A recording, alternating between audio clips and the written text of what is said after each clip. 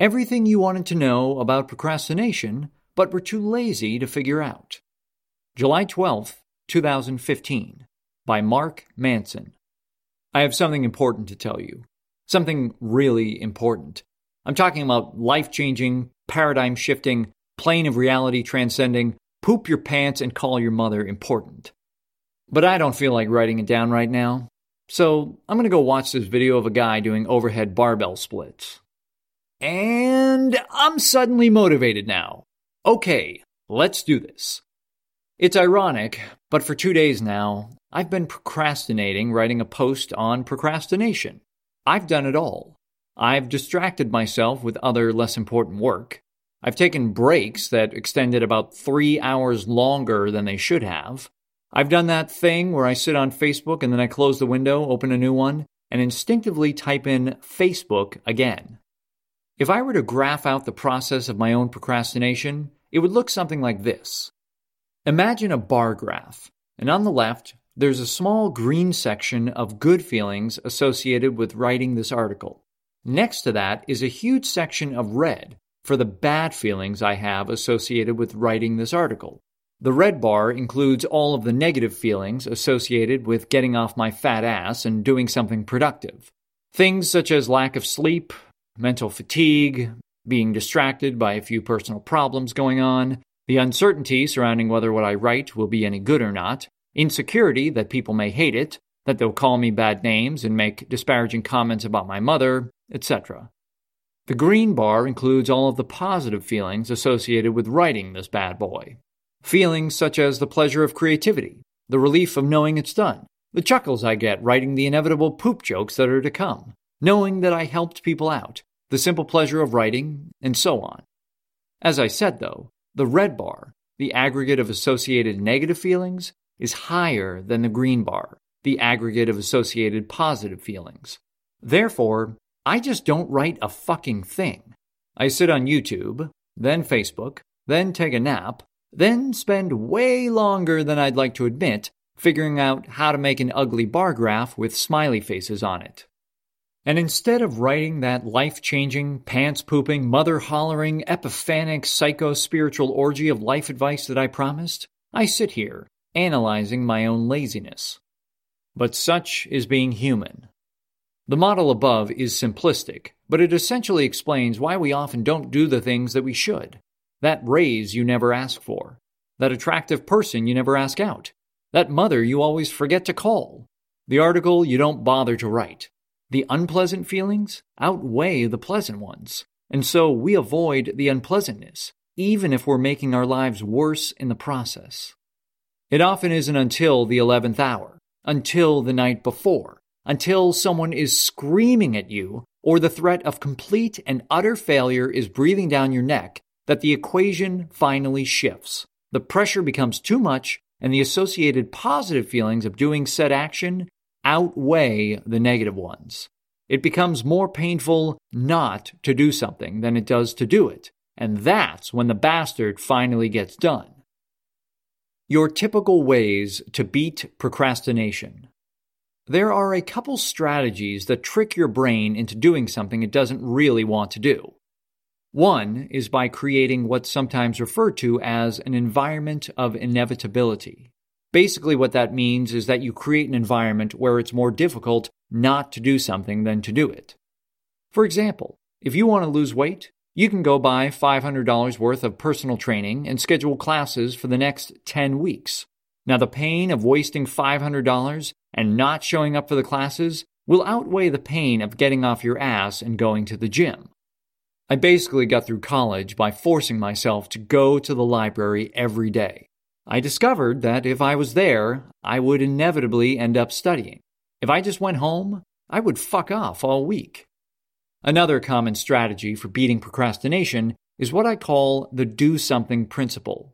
The do something principle basically says that if you want to do something, anything, then you just start with the simplest component of that task.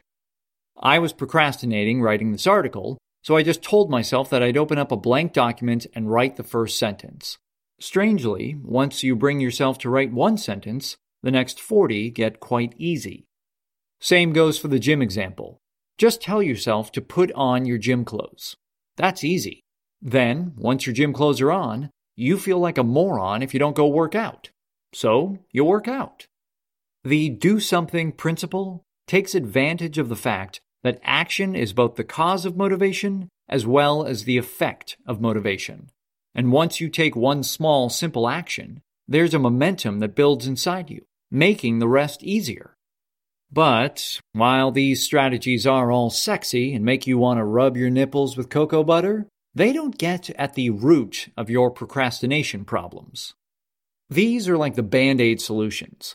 They get you through to the next day, but they don't solve a lifetime of laziness. Because if you're like most people, then you experience procrastination over and over and over again. It's incessant. And that's because there's a deeper issue underlying all this stuff. The root cause of procrastination. So here's the deal. When it's something dumb and plain, like taking out the garbage, we all know why we procrastinate. Garbage sucks. It smells bad. It's annoying to pick it up and walk it outside. We're lazy, and so on. Think of a bar graph again, with the task of taking out the garbage. On the left is the small green bar of good feelings, of taking care of your home. On the right is the red bar of bad feelings. You're tired and don't want to move. The result? Procrastination. It usually isn't until our garbage is overflowing and spreading the sweet stench of rotting flesh throughout our house that we finally feel motivated enough to do something about it. Now the bar graph of the task of taking out the garbage has on the left of good feelings, taking care of your home, and house stops smelling like shit, which is larger than on the right of the bad feelings of you're tired and don't want to move. The result? You take out the garbage. But what about the serious and sometimes personal stuff on which we procrastinate?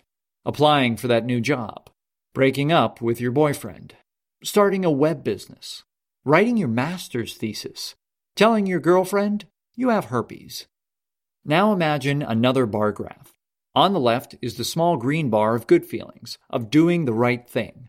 On the right is an enormous red bar of bad feelings, where you are scared out of your mind that the world is going to end. The result? Procrastination. These are deeply emotional, stressful events, and as such, we go to extreme lengths to avoid them, procrastinating doing them for days, weeks, even months or years, even though we know they're best for us. We feel permanently stuck. Think of the bar graph again, with the task of life-changing decision. On the left is the green bar of good feelings, of doing the right thing, and there's also now not fucking up your own life. So the good feelings are a lot higher. The bad feelings are still highest, where you're scared out of your mind that the world is going to end. So the result is still procrastination. This sort of procrastination, I'll go back and finish my degree one day, goes on and tortures us. Yet the red and green bars never rebalance to where we're able to do it. This is due to the fact that underlying our worst procrastination is a deep underlying fear that doesn't go away. Maybe it's a fear of failure. Maybe it's a fear of success. Maybe it's a fear of vulnerability. Or maybe it's a fear of hurting someone else. But there's always a fear behind this sort of procrastination. Procrastination, when not rooted in some petty displeasure, when debilitating and life-destroying and hair-graying in its intensity, is always rooted in some form of fear. But where does this fear come from? Manson's Law of Avoidance. Chances are you've heard of Parkinson's Law. It says that work expands so as to fill up the time available for its completion. So, whether you're given 2 weeks or 2 days to finish a project, you'll feel like you need all of the time given to you. You've also undoubtedly heard of Murphy's Law, the immortal whatever can go wrong will go wrong.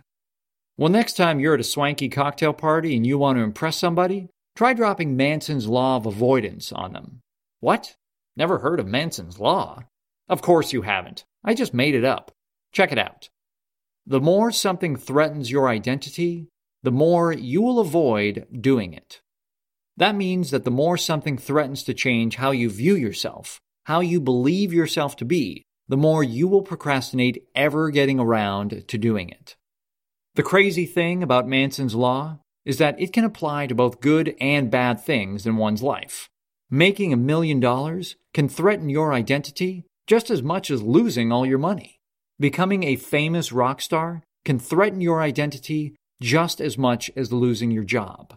This is why people are often so afraid of success, for the exact same reason they're afraid of failure. It threatens who they are and what they know now. You avoid writing that screenplay you've always dreamt of because that would call into question your identity as a practical insurance adjuster.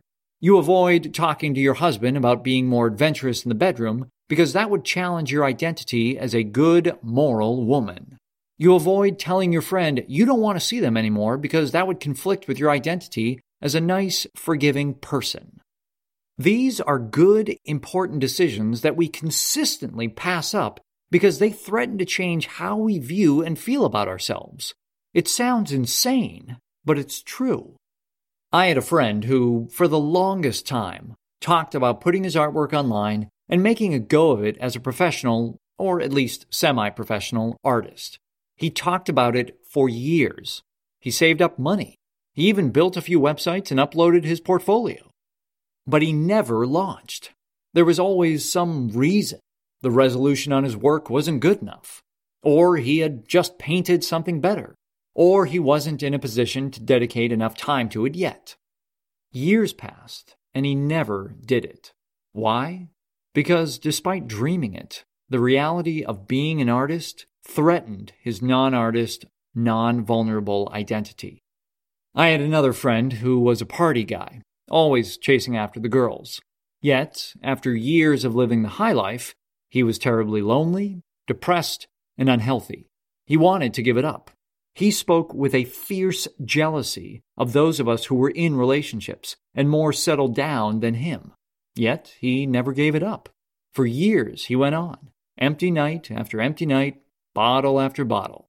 Always some excuse, always some reason he couldn't slow down. It threatened his identity too much.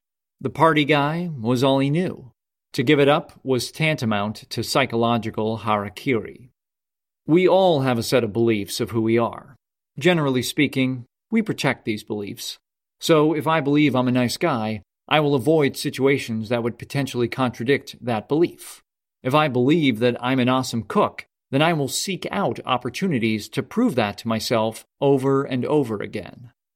Generally, the hardest things for us to do in life are full of emotional resistance. Whether it's putting in the time to study and make good grades, or finally moving away from our hometown, or shutting up and starting to write that idea that we're always telling people about, we avoid these things because in some way, they threaten to contradict the beliefs we have about ourselves. The kid doesn't study because she believes herself to be a rebel and a loner. The man doesn't leave his hometown because he secretly believes he's not good enough to be successful anywhere else. The woman never sits down to write the book because, ironically, the possibility of failure would threaten her belief that she's smart and capable of anything. The belief always takes precedence. Until we change how we view ourselves, what we believe we are and what we are not, we cannot adopt the decisions and behaviors we spend so much time avoiding. The subtle danger of positive thinking. There's something funny that happens to me when I write these articles. The more I think about how amazing an article I'm going to write is going to be, the more I procrastinate and the harder it is to write it. Conversely, when I stop caring whether the article is great or not, the article feels as though it writes itself, and it usually turns out great. Chances are you've experienced this in some area of your life as well. The more you care about the outcome, the harder it feels to achieve. The less you care, the more naturally it comes to you. It's backwards in a way. The more I try to convince myself that I'm a brilliant writer and that I have something important to say, the more the simple act of writing an article threatens my identity, and the more I procrastinate writing it. Whereas if I just believe that I'm just some random dude who puts words on paper, eventually the act of writing then threatens nothing, and procrastination stops. This is one of many ways that positive thinking can actually derail us. Most people's approach to deep-seated procrastination is to give themselves a lot of positive self-talk. Come on, you can do this. You're so smart. You're amazing. You can do anything you want to do. But the more you talk yourself up like this, the more you attach your identity to superlatives like being the smartest and most amazing, the more any action has the ability to threaten that belief. And because it threatens your newfound belief of being this amazing, perfect little snowflake, you're less likely to actually go do it than you were before. The solution? Kill yourself. Figuratively, of course. In Buddhism, there's a strong emphasis on letting go of the concept that we even exist at all. What this means is that, psychologically speaking, your idea of who you are is constructed throughout your life with a bunch of arbitrary stuff. Buddhism argues that this stuff actually just traps you, and that you're better off just letting go of it. It sounds wonky, but there are some psychological benefits to this. When we let go of the stories we tell about ourselves, to ourselves, we free ourselves up to actually act, and fail, and grow. When the wife admits to herself, maybe I'm not a great wife or good at relationships, then she is suddenly free to act and end her bad marriage. She has no identity to protect. When the student admits to himself, maybe I'm not a rebel, maybe I'm just scared, then he is free to be ambitious again. He has no reason to feel threatened. When the insurance adjuster admits to himself, maybe there's nothing unique or special about my dreams or my job, then he's free to give that screenplay an honest go and see what happens. Because I have some good news and bad news for you. There's very little that is special about you or your problems.